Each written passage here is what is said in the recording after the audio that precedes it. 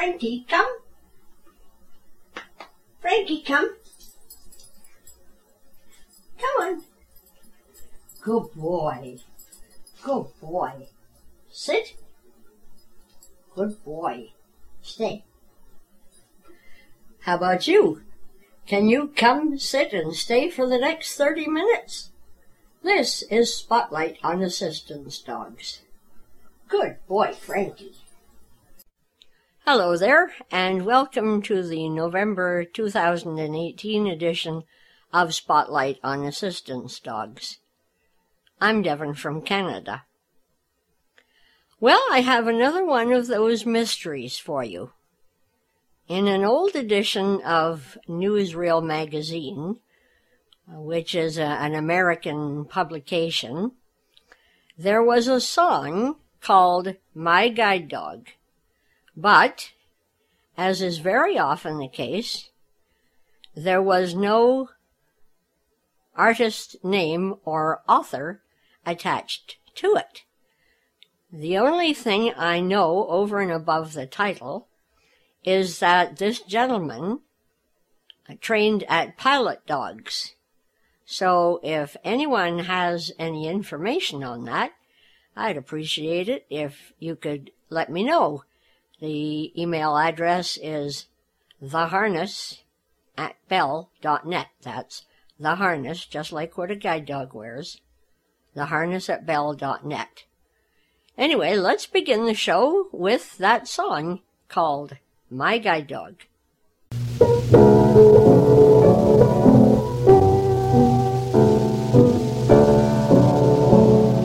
When I wake up in the morning, she comes to my side. She wags her tail and says she wants to be my guide. She's my pilot guide dog. She's my friend so tried and true. She leads me through the sunshine and sometimes through the rain. Sometimes when it's storming, but she always takes me home again.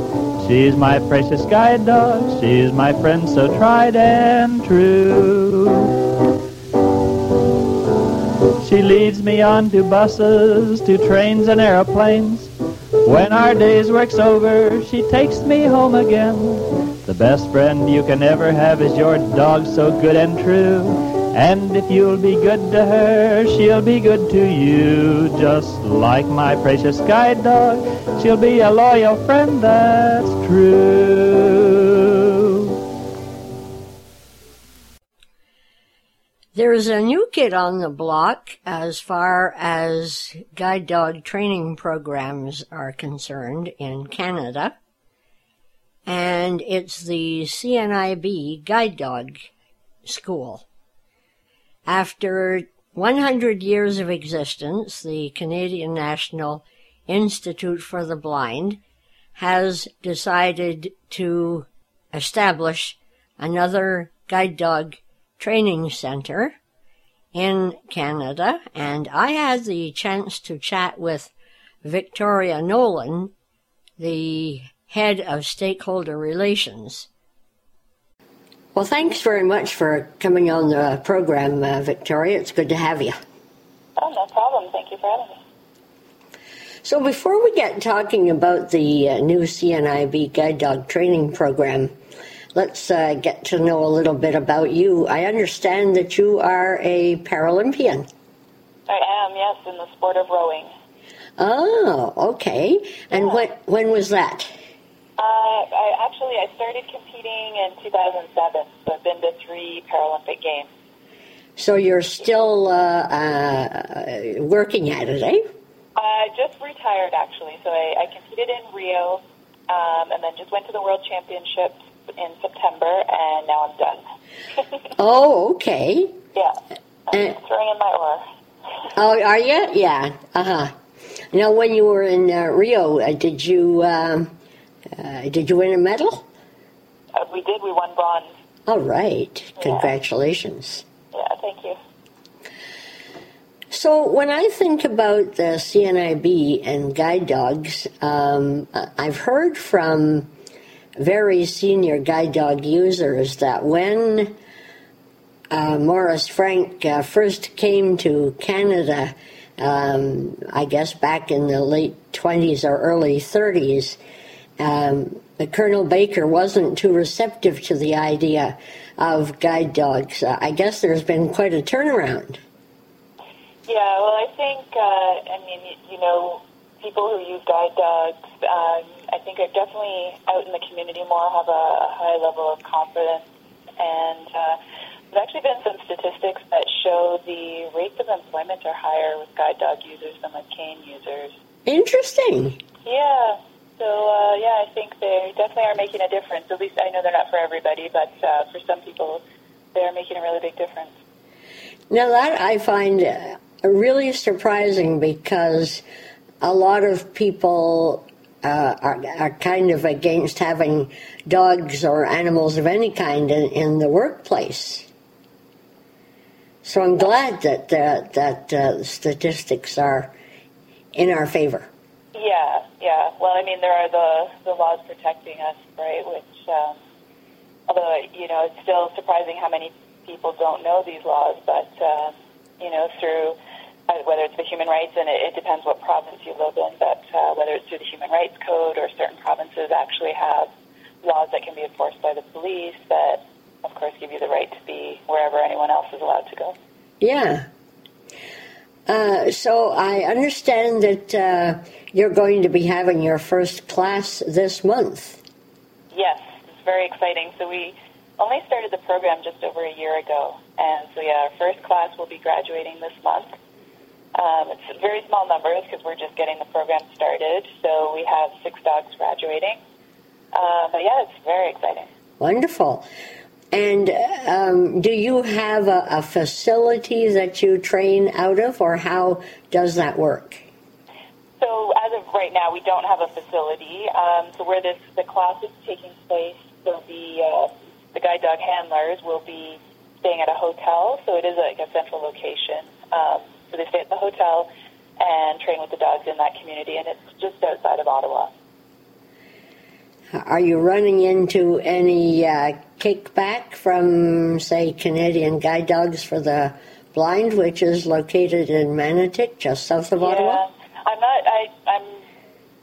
I'm guessing that they're probably not thrilled that we are using a location that's close to their school. We did honestly try really hard not to infringe on their location and sort of their space. It just happened that the guide dog trainers that we've hired actually live in the Ottawa area, and so just logistically that was the best place to make it work. But as the program grows, of course, we're a national organization. We're going to be looking to training and raising the dogs all across Canada. So are you at liberty to tell me whether the people that are being trained during November are from the Ottawa area? We actually have a pretty good representation across Canada. Okay. Yeah. All right. And how many classes do you envision holding each year? Oh, that's a great question. Yeah, it's because, like I said, we're a new program. It's going to be developing gradually. So as of right now, including these dogs that are just going to graduate, we have over 40 dogs in our program. So wow. It's still not a huge number, right? So it'll be slow initially, and of course it totally depends on the success rate of the dogs, and we have predictions of how many pups we'll be getting in certain litters, but of course you can't count on that. So we're learning as we go, but we're hoping to grow over the years. Are you planning on using the usual breeds that are used for guide dog training? So CNIB Guide Dogs we're going to use Labradors and Golden Retrievers or crosses of the two. So those are the only 2 breeds we'll be using, and the trainers that we have working with us believe that those are the 2 breeds that are the most successful.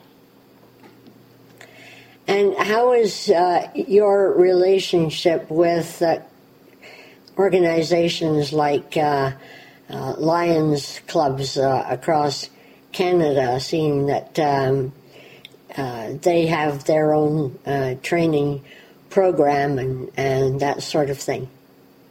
We're really hoping that we can work together with Canadian schools and organizations like Lions, who've been, of course, extremely supportive of CNIB. The intention here is that hopefully we can work together and improve life for all guide dog handlers. Regardless of what school the guide dogs come from, that's a main part of our guide dog program is, to help with things like problems with accessibility or to help with education. So my role, which is head of stakeholder relations and community engagement, I work with guide dog handlers across the country. So it doesn't matter what school you come from, you can call me if you need support, need resources. We still continue to have our vet support. So if you, as a guide dog handler, if you encounter an extreme vet bill, you can apply to CNIB to get some reimbursement for that, again, regardless of where your dog comes from. So we're really not trying to, step on anyone's toes. We just want to be another option for Canadians. What gave rise to CNIB thinking about establishing a program in the first place? So there hadn't been a lot of research done in speaking specifically to guide dog handlers and what their experience was like. And so some research was carried out that made CNIB realize things aren't, like everyone just assumed, that we've got Canadian guide dog schools, everything's fine. But in looking into it, there are quite lengthy waiting lists for the Canadian guide dog schools.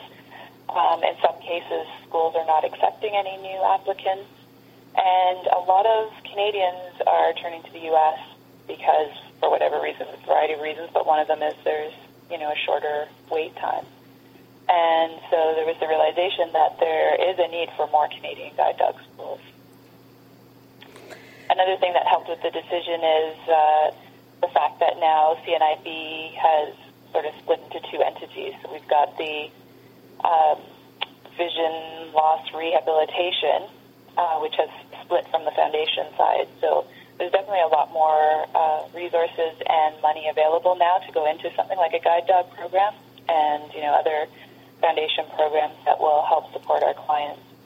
Since now on the foundation side, we don't have to spend those resources in things like, orientation and mobility skills or daily living skills. That's been taken over to the vision loss rehab side. And how about the guide dog training program? Is that also vision rehabilitation? No, vision that's a loss? foundation program. Oh, I see. So that's separate, yeah. Okay. Sounds good. So this is, you say that this has been in the works for about a year? Mm-hmm. And how many trainers do you have on staff? So it's growing all the time. As you probably can imagine, that's a very specialized position to be a guide dog mobility instructor. So there aren't many available in Canada. You have to look internationally. But we're actually starting to grow pretty fast. So now we've got 4 guide dog mobility instructors, and we also have a guide dog trainer. And we're going to be looking to start we're going to be looking to start an apprentice program. Okay. So that we can, start to get some Canadian staff who obviously will train with our guide dog mobility instructors that we have now. Mm-hmm. Mm-hmm. And how long do you think that your classes will be? I believe the plan right now is a 3-week program. And following those 3 weeks, the guide dog mobility instructor will go back with you to your community just to make sure that the transition goes smoothly. You're in your own community and in a new environment from where you were training. And there will, of course, be ongoing support. Once you've made that transition and your instructor leaves, if an issue comes up or you have questions, they will be available to come back out and work with you. As as well as obviously the fact that we're CNIB, we have orientation and mobility instructors as well across the country that can work with you. Yeah, they seem to be much more knowledgeable about guide dog handling now than they used to be years ago. Yeah, I know a lot of guide dog schools are providing support to them, and if they happen to be in town, providing workshops for O&M instructors. So that's something we would like to do as well. Yeah. So you've got this class starting this month, and are you planning on doing any more during the winter, or do you have your next class scheduled? Yeah, we're trying to avoid training in the winter, especially if it's going to be happening in the Ottawa area. Yeah. The weather's pretty unpredictable. And so you can predict it's going to be cold. But so, yeah, there won't be any training happening over the winter. It will start again up in the spring. Okay. If anyone wanted more information about the program, is there a place that they can go to find out more, or someone that they can contact? Definitely. So you can check out the website at cnibguidedogs.ca, and if you want more information, you can always contact me. It's victoria.nolan@cnib.ca. All right, that's great. Is there anything else that I should be asking you? One difference of the CNIB Guide Dog program that's different from some of the other guide dog schools is we will be able to provide food for the guide dogs for their entire life. So Really? The reason why that's significant is there are some people, some Canadians who the cost of having a dog is a barrier to them for, to have a guide dog. And so if we can help remove that as a barrier and provide people this opportunity, then we are happy to do that. And how about veterinary costs? Yes, similar to other schools, the veterinary costs will also be covered.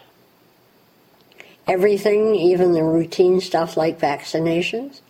Yes, so the goal for the CNIB Guide Dog program is that there's no cost to the handler. Ah. Yeah. Okay. All right. Well, thank you very much for chatting with us, and all the best of luck with the program this month, and of course anything else that you do, and let us know if we can help with any more publicity. Thank you very much. I found an article on a website called cuteness.com, and it's called Is Your Dog Crazy? And it goes through a number of the strange behaviors that some of our dogs can display on occasion. Now, the one thing I will say is when it refers to a condition called pica, P-I-C-A, my screen reading program calls it pica, but it is pica, which is something that you probably may have heard of. So anyway, here's this article, Is Your Dog Crazy? Is your dog crazy? 22 strange dog behaviors explained by Marissa Liato. Bullet.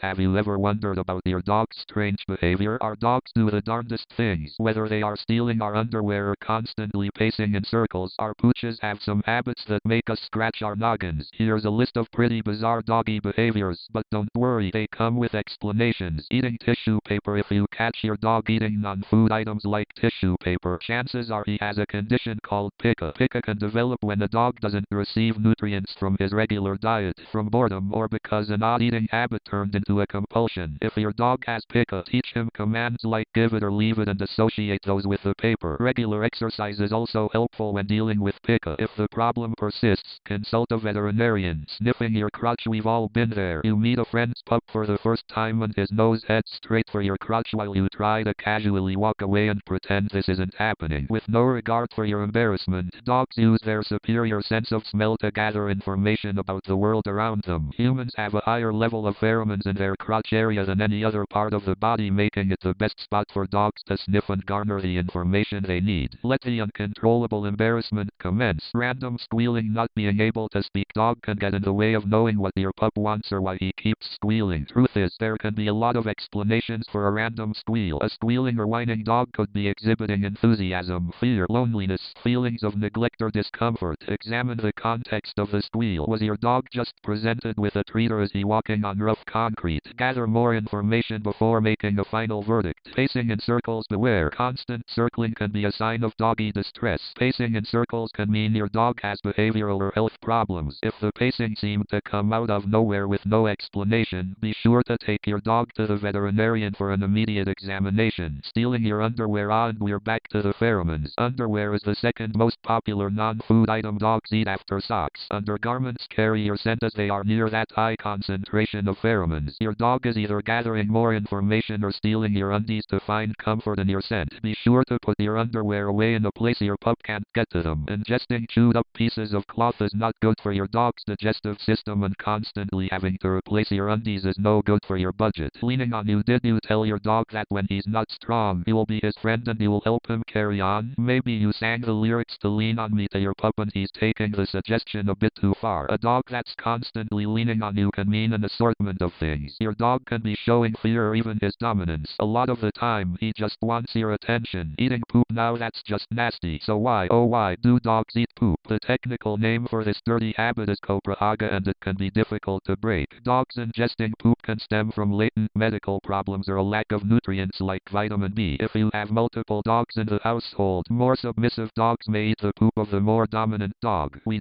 can't even. If you have this problem with your dog, try to make his stool unappealing. Add in some meat tenderizers, sulfur, or even crushed pineapple to his diet. These additives will help with his digestion and make him finally think his poop tastes gross. Licking tile floors. Sure, you appreciate the cleanup help, but why is your pup always licking the tile floor? Perhaps your dog is just hoping to pick up a crumb or two, or maybe something more serious is going on. Compulsive licking can be a sign of nausea or anxiety. Licking tile floors specifically can be due to a dietary deficiency. If your floors are clay or brick, they can smell like certain minerals that are missing from your dog's diet. Make sure your dog is getting all of his necessary vitamins. Aggressive humping. No, it's not just sexual. Okay, sometimes it is, but a dog humping your leg or another dog or an object can have a long list of explanations. This behavior can be a dog's way of sizing up another dog, expressing anxiety, or simply a way to get attention. Humping is normal canine behavior and starts at a young age. Make sure to stay ahead of the game and discourage this behavior as soon as it begins. Smelling fishy. Let's be real, pet ownership can get downright awkward. Doggy parents that have a fishy smelling pup know all about this. A fishy odor coming from your dog's behind is a sign of backed up anal glands. Increasing the fiber in your dog's diet is sure to help the problem, but you should definitely consult a veterinarian if the problem persists. Crying while asleep. Can you think of anything sadder than a dog crying in his sleep? We sure can't. Luckily, this crying or whimpering may not mean your dog is depressed. He's just dreaming. Dogs that make noises in their sleep are likely dreaming about the events of their day. If you hear your dog crying in his sleep, don't wake him up. You may startle the poor pup and end up getting bitten. Let lying dogs sleep. Staring at you. Staring competitions are fun ... until they just get creepy. Your dog may stare at you specifically while you dress. Why? Canine scientist Julie Heck told Cuteness, dogs often watch us, period. Watching or attending to us is a major way dogs get information. That or ...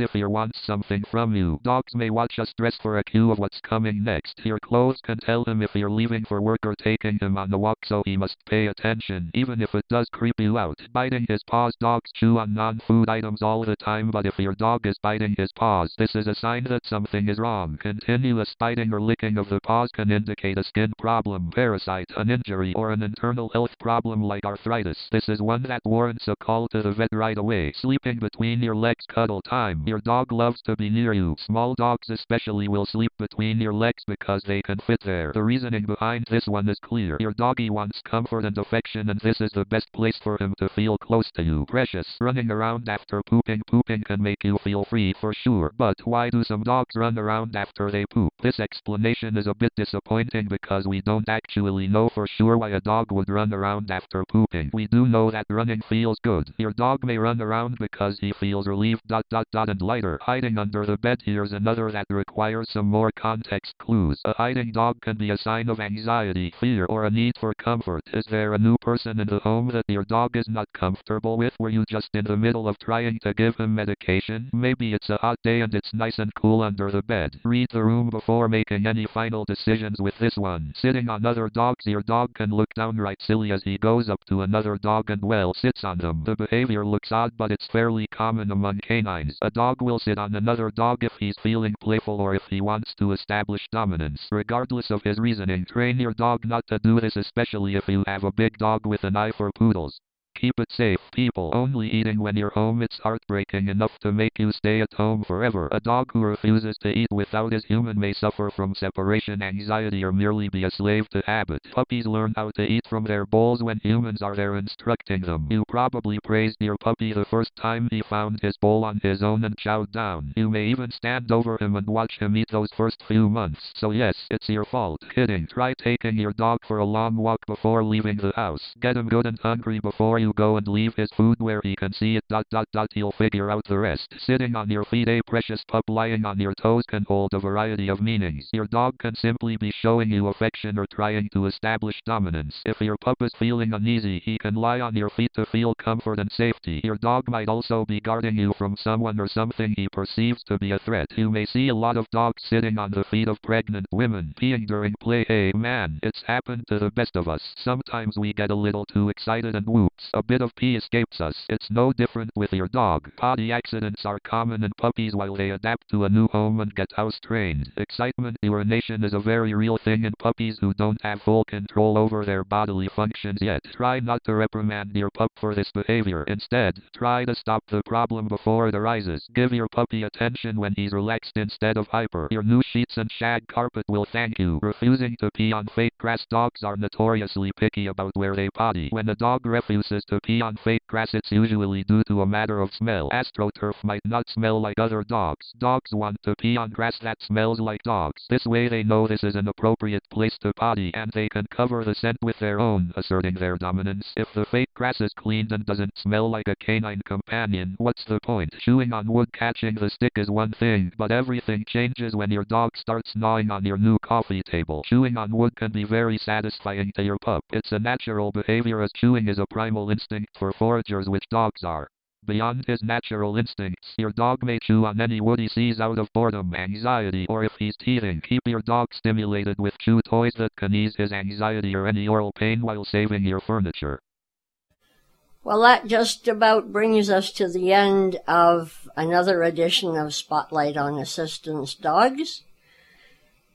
Thank you so much for listening, and I hope to catch you again on Friday, December 21st. Bye for now. London, 18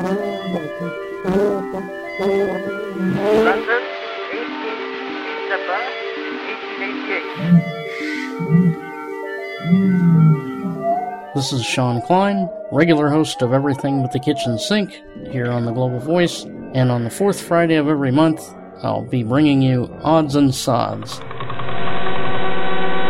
half-hour monthly show featuring interesting things and curiosities I've found on the internet, touching on a variety of subjects, from humanity's first recordings of its own voice in the 1850s, the federal government bouncing shortwave signals off the moon, an old World War II era film about the use of radio during the war, auditory illusions, alternate musical scales, what noise does an ostrich make, a dinosaur? We'll be exploring these and much more on Odds and Sods, 1730 UTC, every fourth Friday of the month, here on the Global Voice. Check the program schedule for repeats. And now, for today's multiple choice trivia question. Wally Harding is A.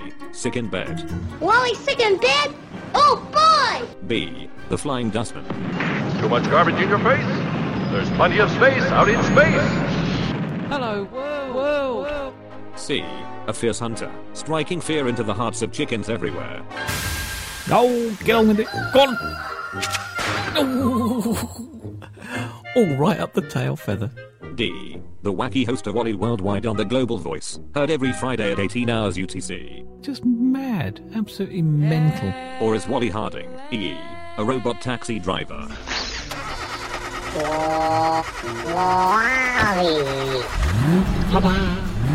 You are now free to move about the cabin. Tune into Wally Worldwide for the answer to this, and many other pressing questions. Fridays from 18 to 20 hours UTC. Right here, on the Global Voice. Check the broadcast schedule for repeat times.